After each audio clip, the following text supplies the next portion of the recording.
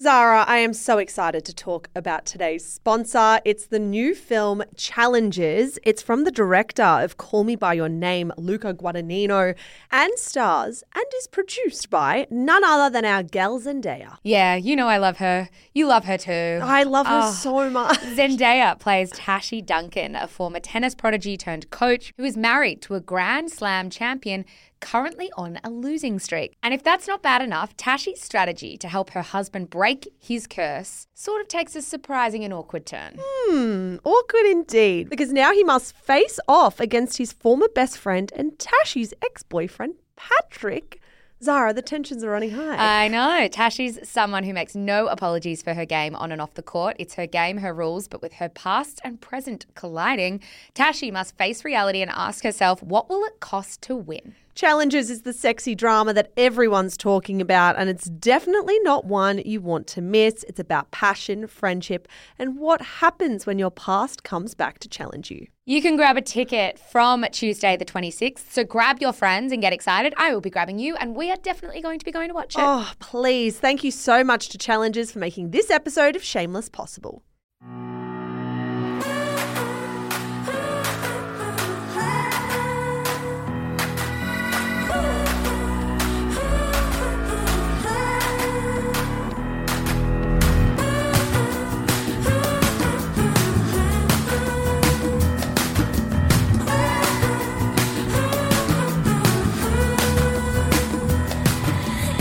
Hello and welcome to Shameless, the pop culture podcast for smart people who love dumb stuff. You're joined, as always, by Melbourne writers Michelle Andrews and Zara McDonald. Hello, Zara McDonald. Hello. Coming up on today's show, is James Corden the next to fall down to cancel culture?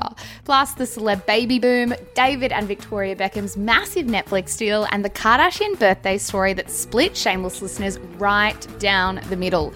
Is it a bit gross to celebrate your 40th birthday on a private island and post about it on social media, all in the midst of a pandemic? Or should we just accept that rich people are going to live their very best lives no matter what the rest of us are doing? But first, Michelle, before I even ask about your week, we should acknowledge that we completely forgot that we would be allowed to record in the same room today, so we are still doing it remotely.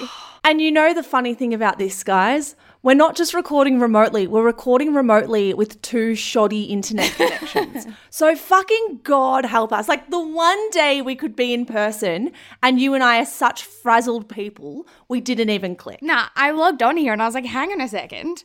This doesn't have to be how it is, but it's a bit late now because I'm at home and neither of us can be bothered leaving. Why are we such a mess, like a hot mess all of the time? Yeah, I know it's pretty embarrassing, but regardless, how was your week anyway? My week was one of those weeks where you have really high highs and really low lows, not gonna lie. My family went through something privately that meant that I got no sleep on Tuesday night, like none, and I had to drive into the CBD on Wednesday morning. Probably not the best decision in hindsight. I'm sure it's not a great idea to drive with a bit of sleep deprivation. But also, the thing was, it was the first day that people were working back in the city. So it also wasn't a quiet morning to drive into the city. Oh, Zara, exactly. So I've been used to when I need to go into the CBD to pick up something for work or whatever, there's always parking spots. This was the first day where there were no parking spots in the Melbourne CBD. And I needed a parking spot because I agreed to meet Zara and one of our colleagues at 9:45 in the morning. I was running 15 minutes late and I was like, I need to find a park. I hate running late. I hate using people's time. I got very, very anxious and I thought, okay, I'm going to find the first car park I can wherever. It doesn't matter how much it costs. I will figure it all out later. Right now, I just need a park. So I drove into a car park and I realized halfway through, after the boom gate let me in, that there were no pay stations and I had no idea where I was. My head at the time was like, this is fine. Everything's fine. It must be one of those like number plate ready things. I'll sort it out later. Parked, left my car. Something in my head said, God, I should probably really figure out where I've parked before I leave my car. But then my anxious brain kicked in and was like, you don't have time, Michelle. Get to the meeting. I got there, spent an hour with you two, which was absolutely glorious and lovely. And then upon walking back to where my car was, realized I was completely fucking lost in the middle of the CBD. I was walking around multiple car parks that looked completely foreign and not at all like the one that I parked in. And about 45 minutes into my search, instead of dealing with it, like a capable adult, I had a full-blown panic attack to the parking attendant, and he had to call around the car parks in the CBD to find where my car was so they could all research, and then I had to be escorted to my car. It is a relief to know that there are people that will help you find your car when it's lost, because I've always made the assumption that if I lose my car in an underground car park, it's never coming back. I actually thought at one point, I'm like, do I just abandon it? Do I just abandon this vehicle and get the fuck home in an Uber, because I am not in the mental state right now to deal with this?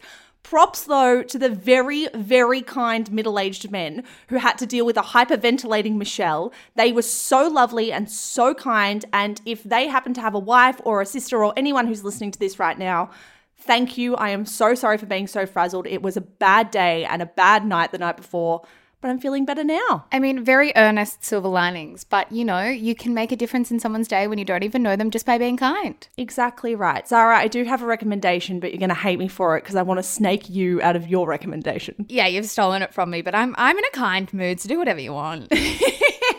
I just had a panic attack. You need to be nice to me. So you told me about this show in the middle of the week. It is called Reputation Rehab. It's on the ABC. And basically the crux of it is getting Australia's most notorious celebrities on to try and repair their broken reputations. Yeah, well, it depends on your definition of notorious as well, but it's definitely focusing on people who have been kind of pulled through the media and have been trolled. It was created by Kirsten Drysdale and Zoe Norton-Lodge. And in the first episode, they, of course, got Nick Kyrgios on to, jokingly repair his reputation. But the crux of it is, of course, to talk to them about their relationship with the media and how they've been trolled and how, perception of them has been crafted over a very, very, very long time. So it was very good. I would say one thing though, Michelle, there were a few gimmicky bits in it. I don't know how else to describe it. No, you're so right. There were a few gimmicks that made me think this show would be a 10 out of 10 without this fluff. Just give me the interview, give me the backstory, give me the really funny jokes in the interview, but you don't need to give me all this additional stuff that serves no purpose. What I do like about Reputation Rehab, though, particularly with the Nick Kyrgios episode, which was the first episode to air, is how they talk to members of the Australian public. Yeah. And they show them photos of the person and they kind of hear their very preliminary thoughts on these people and how those thoughts have been so quickly manipulated by the media. I think that's a really powerful tool to sit people down and go, who is this and why do you instantaneously feel negatively towards them? It's a really great show. I think listeners of Shameless will instantly gravitate towards it. It's definitely a recommendation that I stole from you, but one that I back. What about you? How was your week? Yeah, well, just quickly before I get into my week anyway, anyone can find that on iView, so it's not hard to find online. As for my week, the week was pretty good given it was our first week out of lockdown, and God, it's a nice feeling, freedom, leaving the house, having somewhere to go. We were in a meeting the other day, Mish, and I remember talking in this meeting about how it was so nice that I had gone out for dinner the night before and I was in Chapel Street, and Chapel Street was just booming like it felt like a Saturday night. And someone said, I didn't realize that I had missed sound so much, like the sound of a very boisterous, busy pub. And I was like, gosh, that nails it for me, because it's a really comforting sound now. I don't know if I would have thought the same maybe 6 months ago, but it's a really comforting sound now walking down the streets and hearing a really loud pub or hearing people have fun and socializing and being together. And I had forgotten how much I had probably been feeling the last few months with sound. Like I had been in my apartment, always playing podcasts, always playing music, always making sure something was happening, because the silence of the last 5 or 6 months has been quite deafening. For sure. And it's like that cheery atmosphere when you get a bunch of people together and they're all just enjoying themselves and eating a meal or having a beer together. It's just happiness. For me, like I love walking through noise. I so miss walking through massive crowds like at the MCG and just seeing people on their night out, seeing people enjoy themselves away from work. And anyone in Melbourne who have lived here over the last few months knows that it has literally been like a ghost town. You can walk past streets and they'll be almost completely empty. People will all be in their homes. So to see people out and about again and happy and laughing and enjoying each other's company just fills my soul and fills my cup. Sorry to make this like a HR meeting. It fucking fills my cup so much. I never ever thought I'd appreciate the sound of a P-plater driving down Chapel Street with his windows down, blasting a song I likely hate. I never thought I'd be thankful for it, but there I was, like, clapping him as he drove past, being like, woohoo! Looking like a fucking dorky idiot. Oh my God. It's the little things. It is the little things. It's the tiny things. And sound has been a huge thing. So, I don't know. Maybe just a call out to everybody to appreciate sound. What a weird fucking start to the episode. We do have exciting news, though, to launch into today, though, don't we, Mish? We do. Love Etc. Season 3 is on its way this Friday, in fact. If you are not familiar, Love Etc. is our sex, relationships and dating podcast with Bumble Australia. We are entering our 3rd season. We fucking love doing it. Every season is 12 episodes. It explores all facets of love, and the first episode is a banger, Zara. The entire season is my favorite season yet, but the first episode is all about nightmare breakups, and it is juicy. It is quite juicy, and it was so interesting, Mish, because we recorded this entire season of Love Etc. remotely, so we obviously haven't been in the same room, clearly today as well, in months. No exception. And we got people from all around Australia, and although usually for Love Etc. we'll fly to another city just to grab a few extra stories so they're not all just from Melbourne, we had a very remarkable ability this time to get stories from anywhere. We've got stories from rural, like really rural towns, and you can actually hear the birds and the animals in the backgrounds of some of those interviews. We got them from everywhere. So thank you firstly to everybody who came on and told us their story. There are some really remarkable ones on there this season. And as you say, Mish, it launches this Friday. It is Love Etc. Summer of Love, and we are so fucking excited to push it out. So keep your eyes peeled, your ears peeled, whatever it is that you are meant to keep peeled, and we will give you updates in the coming days. Gird your loins. Is that the saying? Can people gird their loins? Sounds, what does that even mean? I don't know, but it sounds kind of dirty. Gird your loins. Don't you think? Like, if I was to be honest about what I think gird your loins means, it kind of feels like I don't really want to say it on mic. Is it brace your ovaries? Or is it like position your hips? Sorry, that sounds so gross. Well, part of me thought it was something about horniness. But I can't believe I've got to say this. I don't know why. Do we need to Google? Do we need to gird your loins? You know where I heard that first? I think I heard that in The Devil Wears Prada, where he's like, gird your loins. It means prepare oneself for something difficult or challenging. Oh, don't gird your loins for Love Etc. And also, why did I think it was horniness? Why is my head... Why did I say positioning your hips? My head's never in the gutter as well. It actually isn't. My head is in the opposite of being in the gutter most of the times. I have no fucking idea what's going on. Shall we move on to the hotline before we really embarrass ourselves right now? Please, we're hearing today from listener Laura. Hi, Shameless Podcast. I just wanted to get in touch and say, totally random, but surely I'm not the only one who has started saying, thank you so much, just like Michelle Andrews. Love your work, stay safe, and keep up the good work. Thanks. Laura, I didn't know I did that, but now that you've pointed it out, I absolutely do. You absolutely do. And you do that thing as well where you go, bye, or something. Is it because you wish you were in a choir? I was in the choir. I think now's the perfect time for me to tell all the listeners that I was once in the Australian Girls Choir, and we performed with some very impressive European choir, which I can't quite remember. And Mum paid a lot of money to buy me this uniform and to get me enrolled in this very prestigious choir. I spent about 3 weeks there and then cracked it and refused to go for another practice, and she wasted all this money. So sorry, Mum. Sorry, Dad. Yeah, so what, now you're taking it out on the rest of us? Your octaves or whatever they're called? There must be things though. I mean, I hardly want to open this can of worms, but because we do this job 2 or 3 times a week, it's very hard to escape your own isms. It's impossible to. So there must be things that we say or do all the time consistently that we don't even realize. Do you know what you do? I noticed this maybe a couple of years into our friendship. You have a habit of piggybacking words onto each other. You double up words. So you don't say a little kiss. You go a kissy kiss, or you double up words together. Or what was something? You just do it all the time. Now I can't even think of examples. You double up words. You do. You do like little kissy kiss, or chippy chip, or those type of things. Chippy chip. I do that actually. Nibble nibble. You always go nibble nibble. Why do I do that? I don't think I've ever said nibble nibble on the podcast, but I do say that a little bit when I'm hungry. Well, there you go. I guess if anyone has another Michelle-ism, please feel free to call the hotline. Don't call them about mine. I'll probably spiral. All the Zara-isms are welcome. Zara, let's get into today's first segment. We are talking about why the internet is turning on James Corden. It's very interesting to see a story like this very slowly unravel, Mish. And this story about James Corden kind of has been simmering for many years now. But for those who kind of aren't across it, the reason that it's reared its head again this week is because the private Instagram account Demois, which is kind of like an Instagram blind item gossip site, but it basically just posts screenshots of unverified celebrity encounters received via DM. So it is kind of dedicated to uncovering which celebrities are great, which ones aren't so great, and it's kind of the stuff of my dreams and my nightmares because I have a weird fascination with finding out who is actually nice in Hollywood, but then also the stuff of nightmares because some of the encounters that people describe are so brief. I feel like we'd all come off looking like assholes if we were put into that scenario. Like some of the encounters are people like, yeah, so I heckled them for half an hour and then they cracked. And I'm like, yeah, no shit. Like you sound like the most annoying person ever.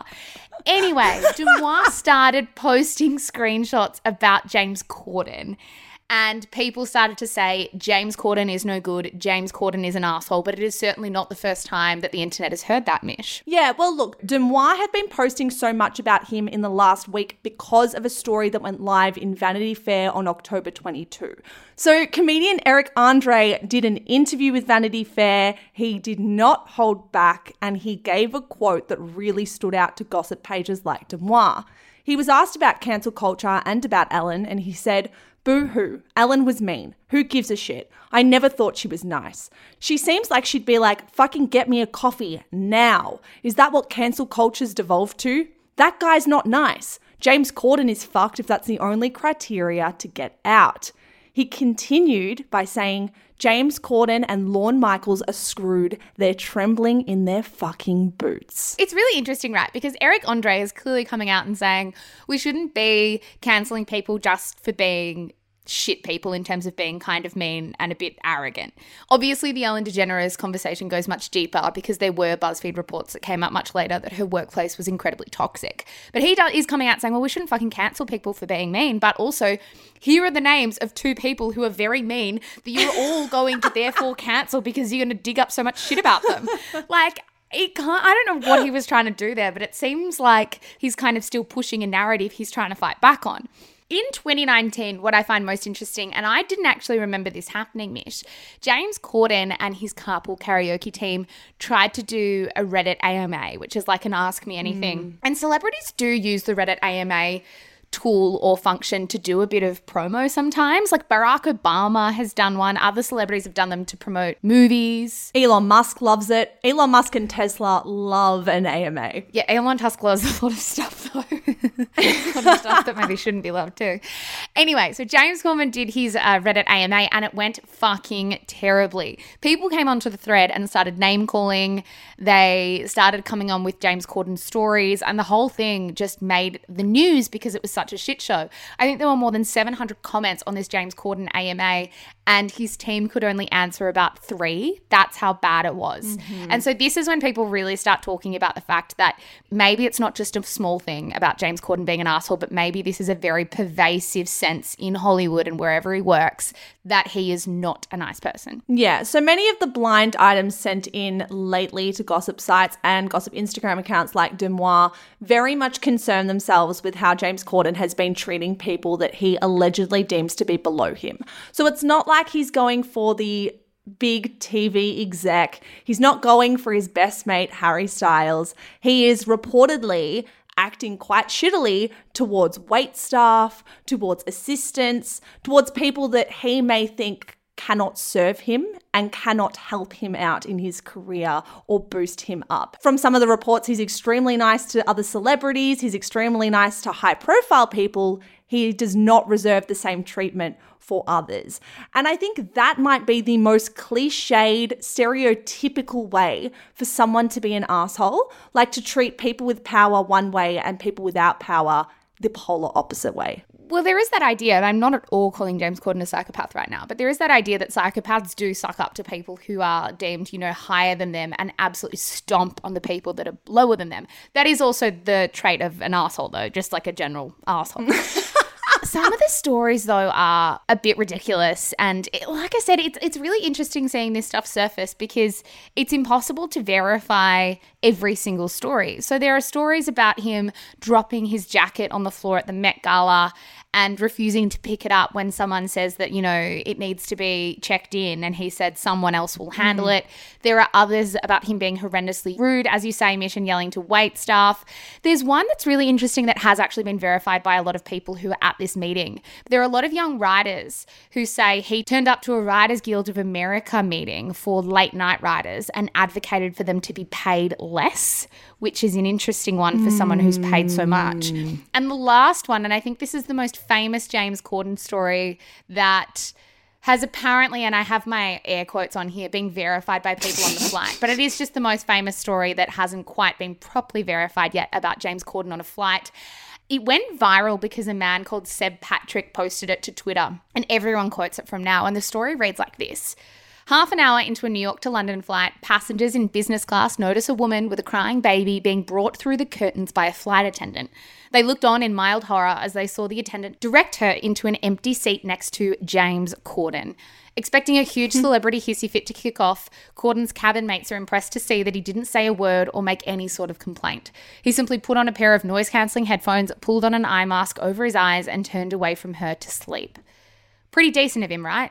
When the plane landed, though, passengers were surprised to see Corden remain seated as the woman with the baby struggled to open the overhead locker. And even more surprised when she turned to Corden and said, "For fuck's sake, can you at least hold the baby while I get the bags down?" The woman was his wife. The baby was his baby.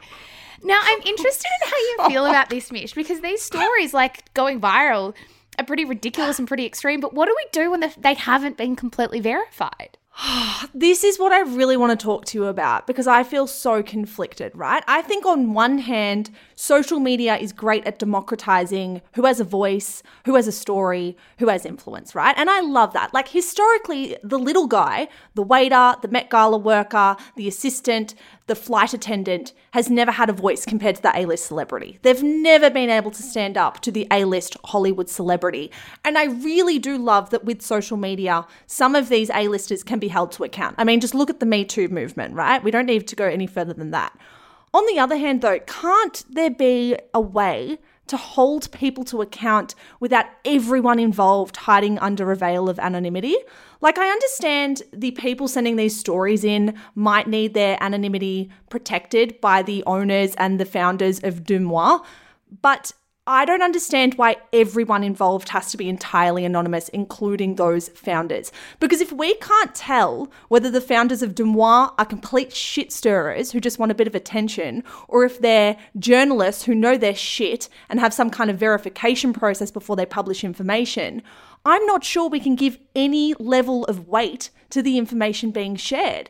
And you only have to look at the quote in Deuxmoi's profile to realize they don't verify anything. They will publish anything that comes in, and any shit stirrer behind any profile can effectively try and trash a celebrity's reputation to more than 300,000 people. It's a really interesting one, right? Because I am so split down the middle about it. And I can't really work out which side of it I fall on because I think in many ways the rumour mill can be incredibly dangerous to people's reputations. And as you say, like, what do we do with completely unverified information? And it can ruin someone's career if we don't do it properly.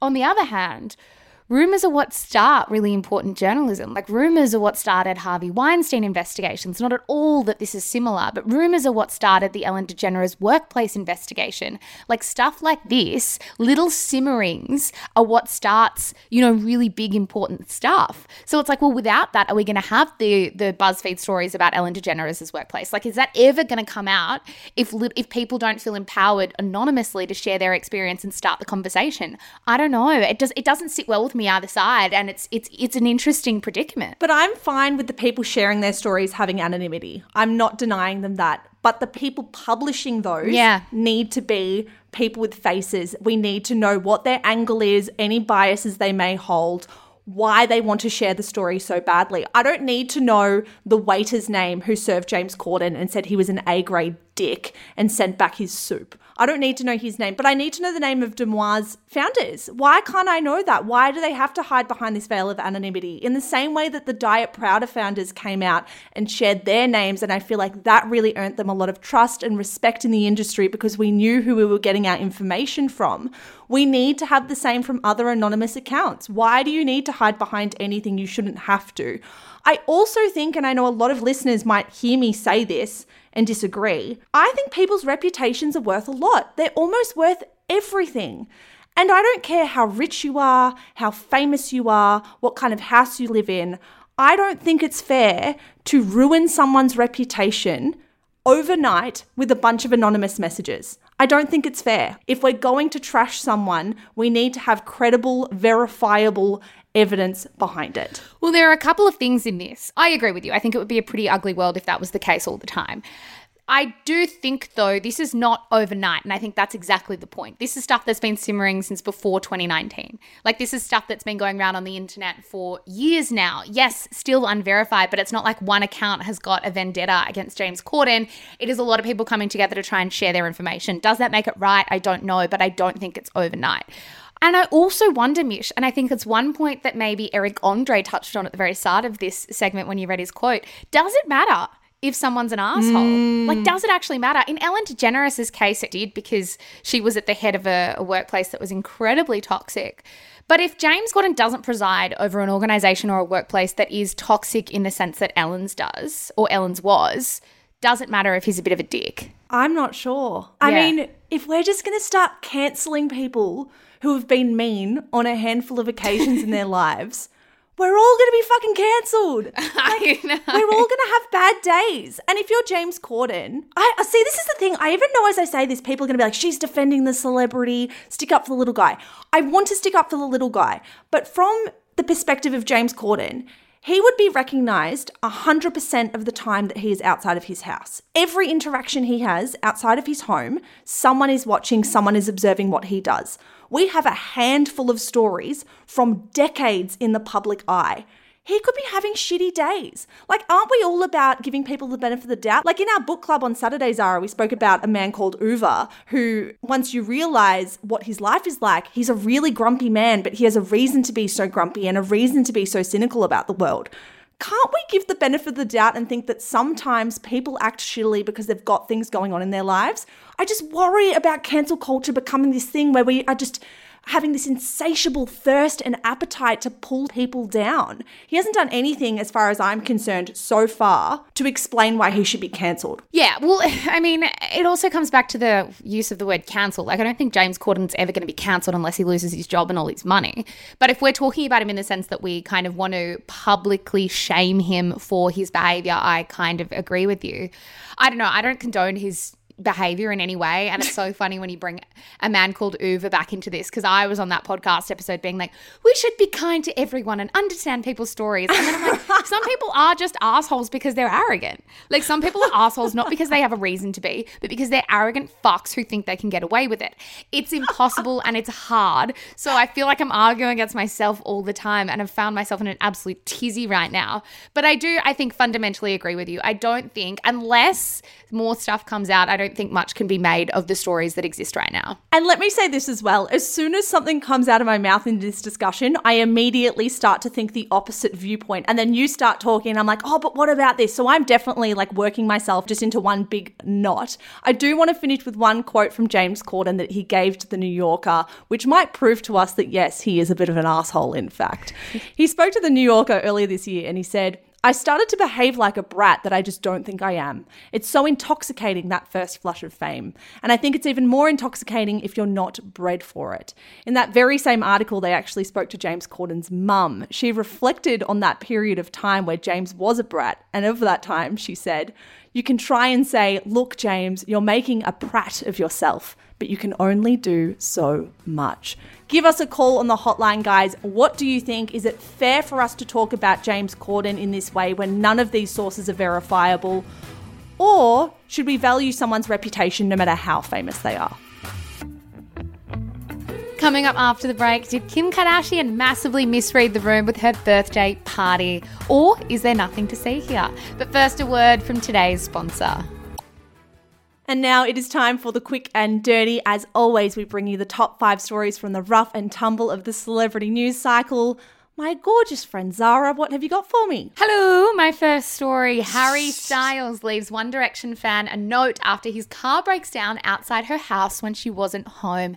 That is from 9Honey. Did you see this story around? I did, only because you sent it to me and were like, what is going on here? Is this a PR thing or is he genuinely just the best person on the planet? Well, exactly. And I think that's still where I'm a bit confused. For those who did miss it, Harry Styles' car broke down this week, and which first and foremost surprises me because I can't imagine having as much money as Harry Styles and still having a car that breaks down, but that's for another time. And he waited for it to be repaired in a stranger's home while drinking a cup of tea. That stranger had a daughter whose name is Theodora, and she happens to be a die-hard One Direction fan, but wasn't home when he popped in, which would be one of the great regrets of your life, I think, Theodora. Anyway, Harry Styles then left her a note that read, "Theodora, my car broke down on your street and your dad's friend kindly let me wait at your house with a cup of tea. I'm devastated that we missed each other. Looking forward to meeting soon. Treat people with kindness. All my love, Harry. P.S. I fed the fish." Quite sweet. Theodora posted this on social media. Her profile has since been put on private, Michelle, but her bio reads, "The fish is called Harry." Have you seen the photo of Harry in the house with the fish? Yes, his outfit is magnificent. I thought Harry Styles just dressed for that for like his public persona, but he's wearing like flare pants and like an amazing top, and he just looks everything that I've ever dreamed of and more. Like the way he looks when he's just breaking down at the front of some random's house is the exact way he looks like on the cover of a magazine. Well, he's wearing like this beautiful striped long sleeve top and these beautiful like beige linen pants that are a bit flared-mish. And I was like, fuck, if someone caught me with my car broken down. I mean, firstly, if someone catches Michelle with her car lost, that's one scene. But if someone catches me with my car broken down, you can bet I'm not looking good. Like, I'm not driving around in my car looking hot. I know this isn't the point, by the way, but you said at the top of this story, like, as if his car's breaking down, he's got so much money. And I was thinking about it while you were giving some context. Oh, yeah? Harry Styles would totally be the kind of guy to be driving around like a 1960s car. Oh, like, he's so not right. driving around a Maserati. He's not driving around anything new. This is a man who was supposed to be thriving in the 60s and 70s. He is absolutely driving a car of that era, which would break down. He's so driving like a little Beetle or something. You know those little Beetle cars? Do you have any idea what I'm talking about? I don't even know if I know what I'm talking about. Yes. What's interesting about this though, Zara, sorry to loop back in with our first segment about James Corden. Harry Styles and James Corden are like best friends. They hang out all the time. They do a lot of collaborations together. They are very, very close, both on and off screen. I do find that to be interesting, that Harry Styles does seem like one of the kindest, sweetest celebrities in Hollywood, and yet he's reportedly best mates with someone that people say is the opposite of that. I don't know, just an interesting tidbit that I think this story is legit. I think he's lovely. And it would be very interesting to be a fly on the wall in his friendship with James Corden. I don't know who to believe or what to believe or anything anymore. So let me roll on to my second story. Karlie Kloss is reportedly pregnant with her first child with husband Joshua Kushner. That is from Elle magazine. Very exciting. I feel like everyone under the sun is pregnant right now. All these pandemic babies. So for those who aren't across this story either, a source close to Kloss told People, which is about as good as it's going to get, I think, that the model is pregnant and due next year. The source said Karlie is overjoyed to be expecting her first child in 2021. She will be the most amazing mother. Karlie has been with Josh Kushner for many, many years now. They got married in 2018 and she's made headlines twice this week because firstly, she posted a photo on Instagram voting for the US election, which doesn't sound like the most interesting tidbit until you realize that, of course, Josh Kushner, her husband, is the brother of Jared Kushner, who is married to Ivanka Trump, who is, of course, the daughter of Donald Trump. Karlie Kloss came out and said she was voting for Biden and Harris, which is always going to make its own headline. And now she's dropped the pregnancy. Do you think that maybe she's dropped the pregnancy to sort of like, I don't know, taper out the politics story a bit? Maybe. But then again, if she didn't want to cop hate for coming out and saying she was voting for Biden, she could have just not done that. Like, surely that would have been a really carefully timed decision and a really well thought out decision.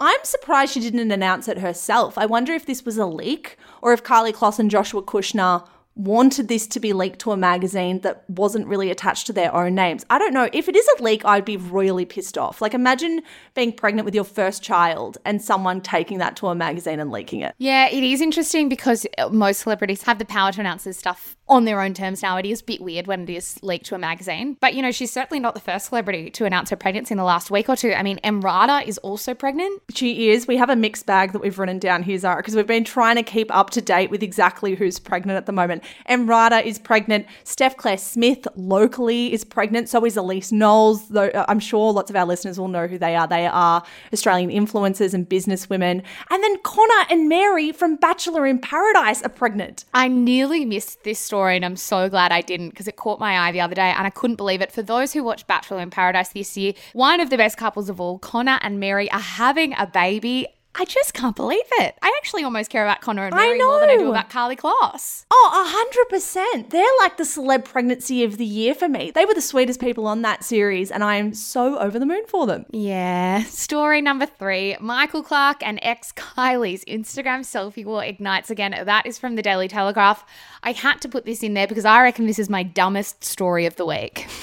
I was about to say, this reminds me of like when we were working in digital media and you've graduated university, you've got your degree, you're ready to write some serious journalistic stuff and change the world. And then your editor comes to you and says, hey, I need you to write this story about an Instagram selfie war between an ex-cricketer and his ex-wife. And also, but like who's decided that it's a selfie war? Like the Daily Telegraph have just fucking decided it's a selfie war. The first few parts of the story are quite funny. 8 months after going their separate ways, the ongoing Instagram selfie war continues between Kylie and Michael Clark, who seemed intent this week on one-upping each other in a classic contest of who can look the happiest. In a dizzying back and forth, it's honestly described like a sporting match, which originally began back in July when Michael went public with girlfriend Pip Edwards.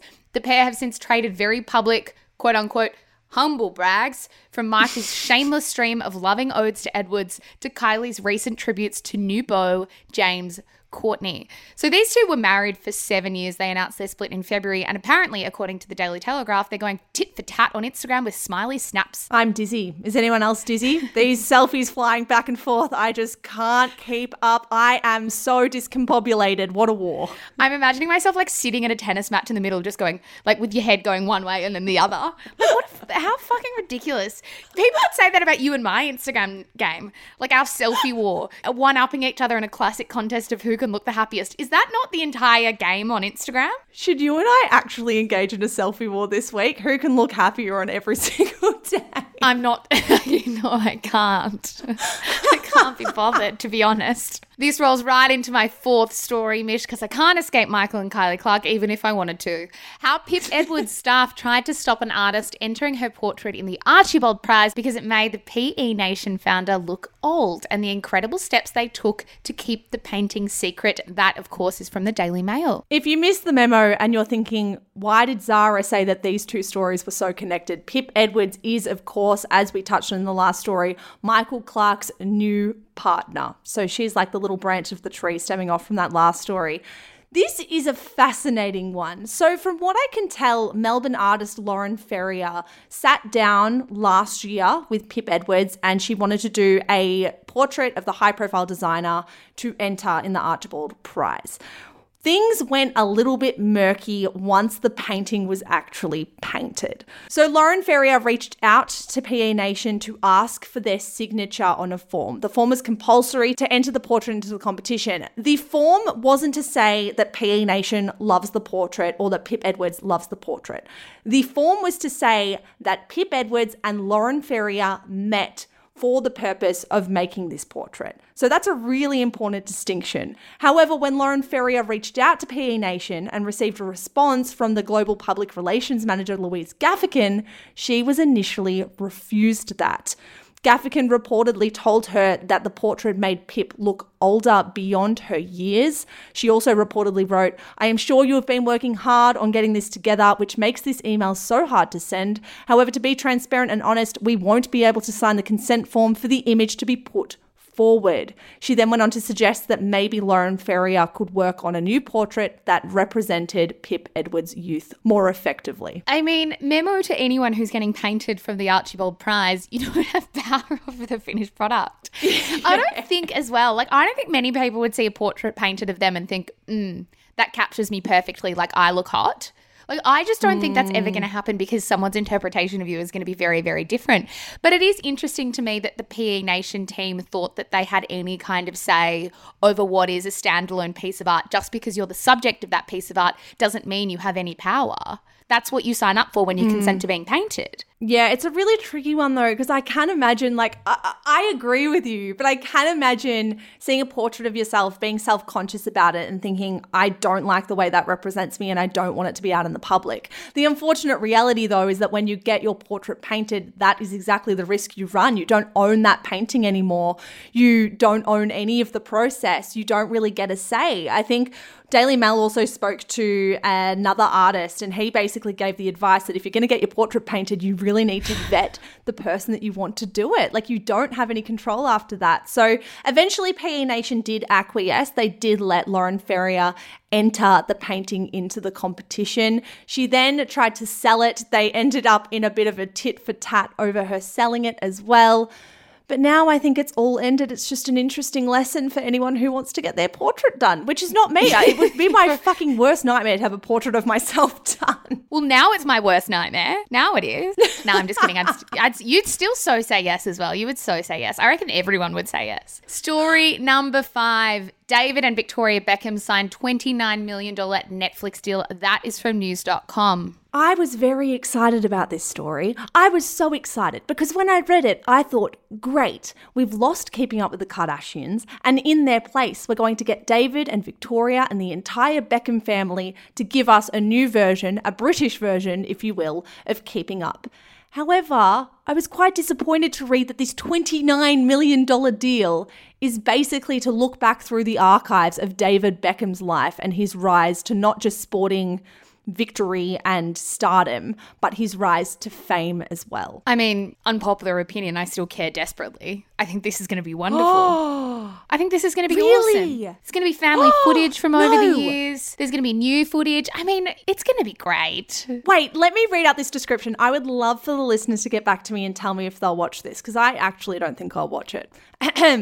David Beckham's rise to fame will be documented through personal photographs and video footage of family celebrations and recollections from friends, family, and teammates. I don't think the vast majority of this will be like Victoria and David sitting down for dinner telling us about their private lives. It will be like David Beckham at the age of 11 blowing out a birthday cake. I still care. I still care. Anyway, that's all I've got for you today. Thank you so much. Thank you, next bitch. It was almost impossible to miss. This week, Kim Kardashian celebrated her 40th birthday on a private island with some of her closest friends and family. She told her Twitter and Instagram followers that after 2 weeks of health screenings in quarantine, she was able to get her nearest and dearest on a plane for a birthday so elaborate and extra, it reportedly cost over US $2 million for 5 days. Well, the internet said, isn't this a bit gross? Is this really the time to be flying around the world and flaunting your wealth? Or, in the words of Kourtney Kardashian, Kim, there's people that are dying.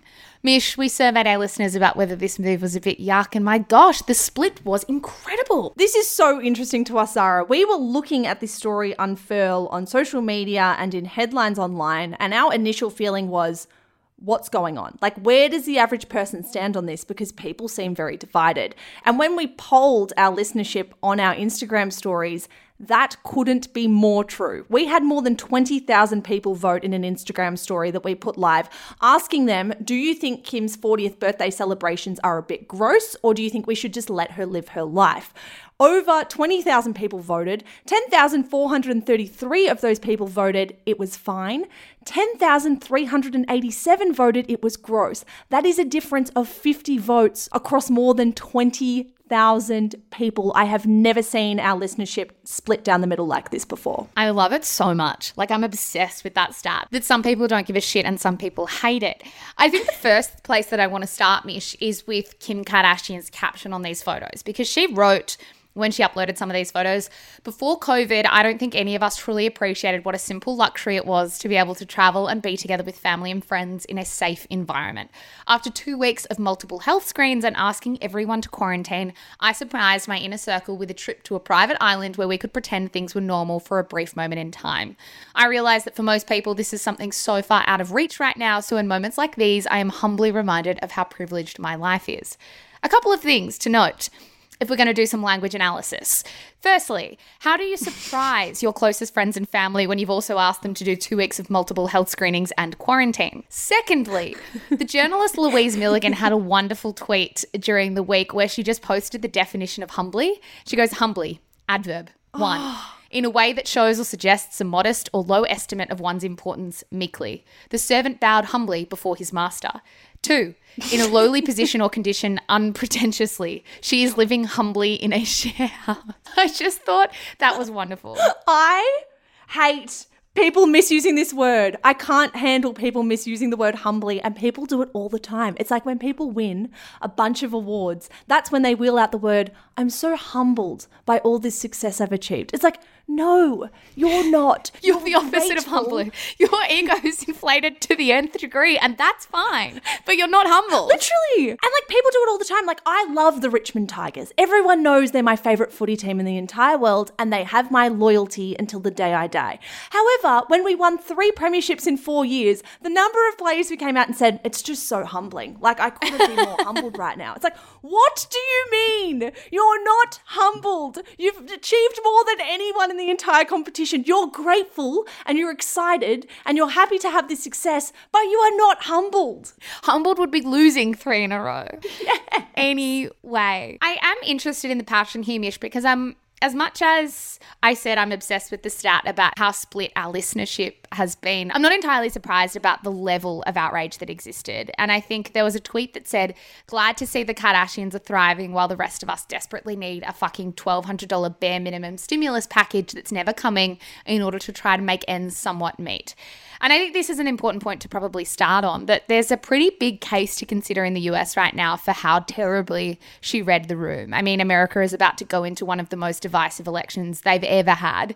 They have to date lost more than 230,000 people during the pandemic, which is just a number you can't even fathom. Economically, the country is shot. Congress approved the first disbursement of a $1,200 check in March for economic stimulus, but a second stimulus package hasn't been announced since. And I think the country is mad and divided and stressed and in dire straits. And it makes me wonder, like, why shouldn't they take their anger out on you? Like, why shouldn't they be allowed to do that? Are we really going to tell those deeply affected by a pandemic and by, economic strife that they must be rational and reasonable about who they want to be angry at? Yeah, I don't think we should. I mean, I can totally appreciate that people are devastated right now. However, is it also okay to channel all of that negativity and all of that anger onto someone who had no say in how the American people were going to be supported through this pandemic?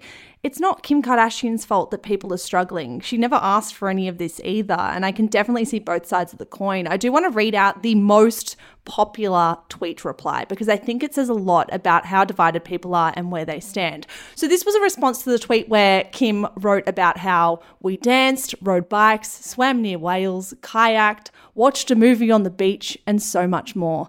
This follower wrote, "Good for you. I lost 4 months of pay, still tied up with unemployment, and have seen a significant drop in future earnings. I'm helping my daughters with childcare and virtual school for my granddaughter. Still haven't gotten my 2019 tax return. Glad you had fun."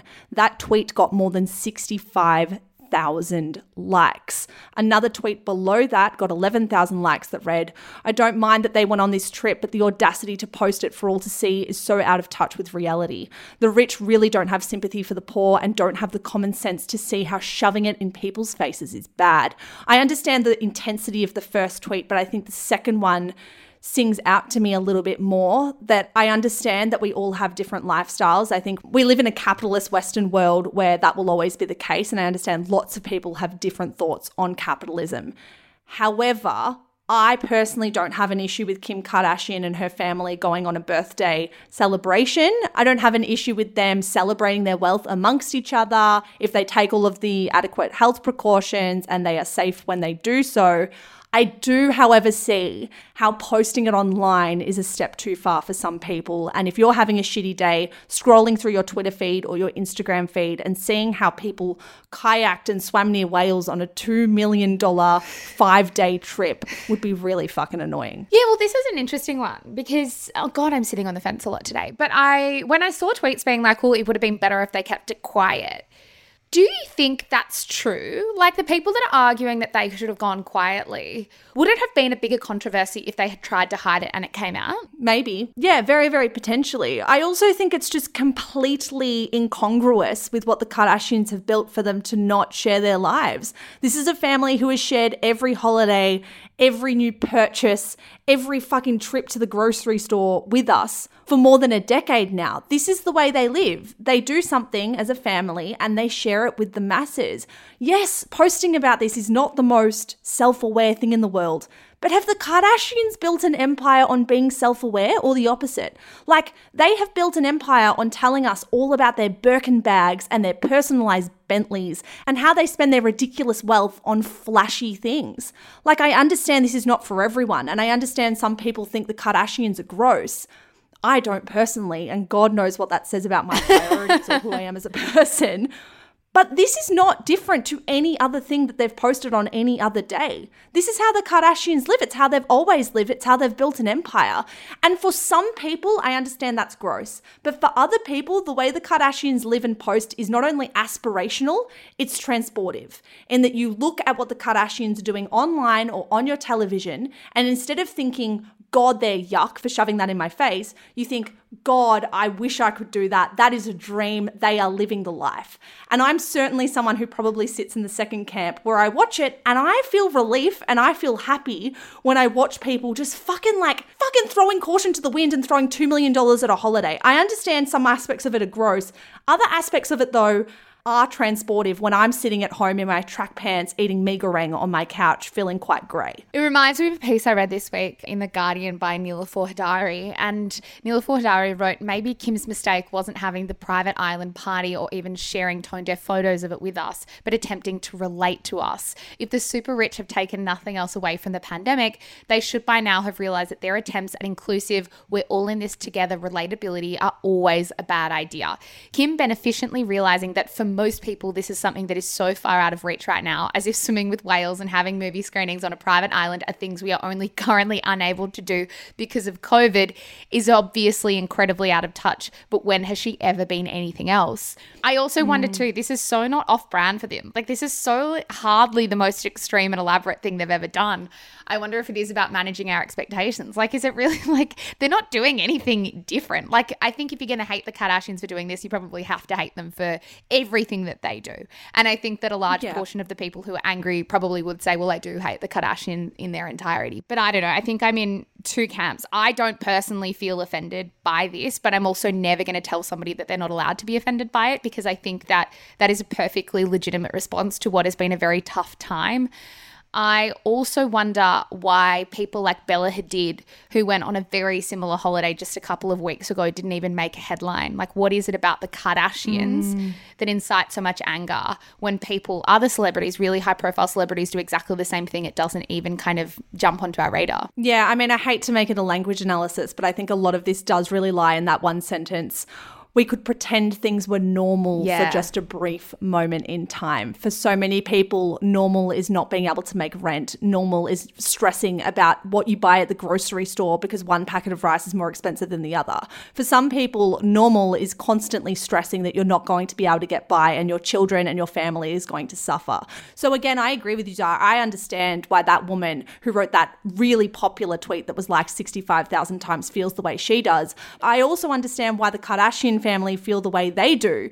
I found Khloe's defense of this holiday on the Ellen show really interesting. She did say it was such a beautiful experience and I want Kim to focus on how beautiful it was and what she did for everybody. So many people working on the island said that we were their first party, their first guest that they've had in months, and what it's done for them to be able to pay their bills or do stuff for their family. I mean, just hearing those messages when we were there, we felt really good. If we're going to talk about tangible harm or tangible benefit to people, the small communities working on this private island would have been helped by this tourism. They would have been helped almost immeasurably by this trip. they are tangibly helped. I don't know if the tangible harm by scrolling past these tweets on Twitter excuses the level and the volume of negative criticism. I don't know. I'm sitting on the fence, but there was tangible good here. And I also liked that in the wake of all this controversy, Kim Kardashian did use the momentum to point to the fact that people need to go vote. She tweeted the next day, "Now that I have your attention, this is a reminder to vote. You have 6 days." I kind of like that. She didn't have to do that, and she tried to use it for good. I mean, dare I come back to you and say it's the fucking least she could probably do, to be totally honest with you, send out a tweet about the election and encouraging people to vote.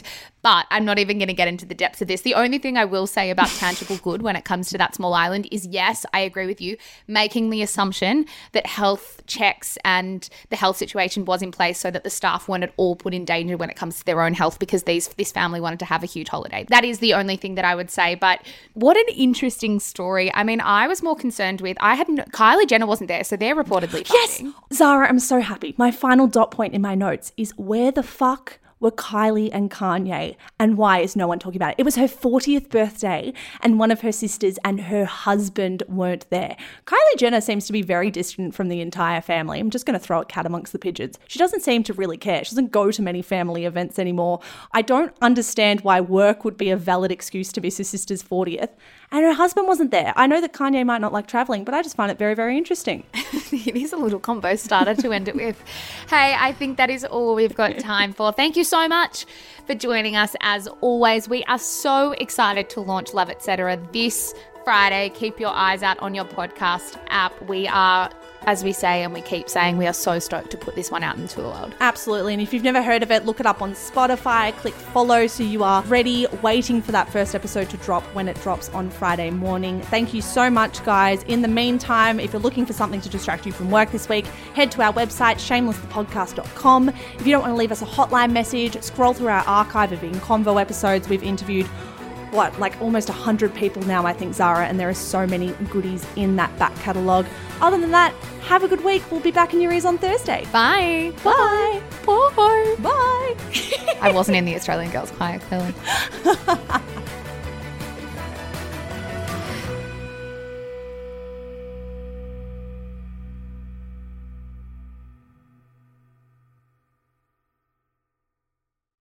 Hello guys, Mish here. I am the co-founder of Shameless Media. Thank you so much for giving us your ears and your mind and your time. We're so grateful.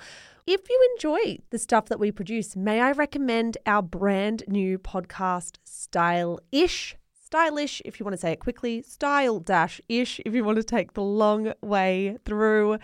It is our podcast for all things fashion, brand, business, and beauty. If that is in your wheelhouse, if you care about style content, you will love this show. It is, of course, more than just a show as well. It is a newsletter. It is an Instagram feed. It is a TikTok account. There is so much good stuff going out on Stylish every single day, starting now. So in your favorite app, search for Style-ish. Give it a listen, give it a follow. We are an independent media company and we would be so, so grateful for all your support. That's all from me, guys. Check out Stylish and have a good one.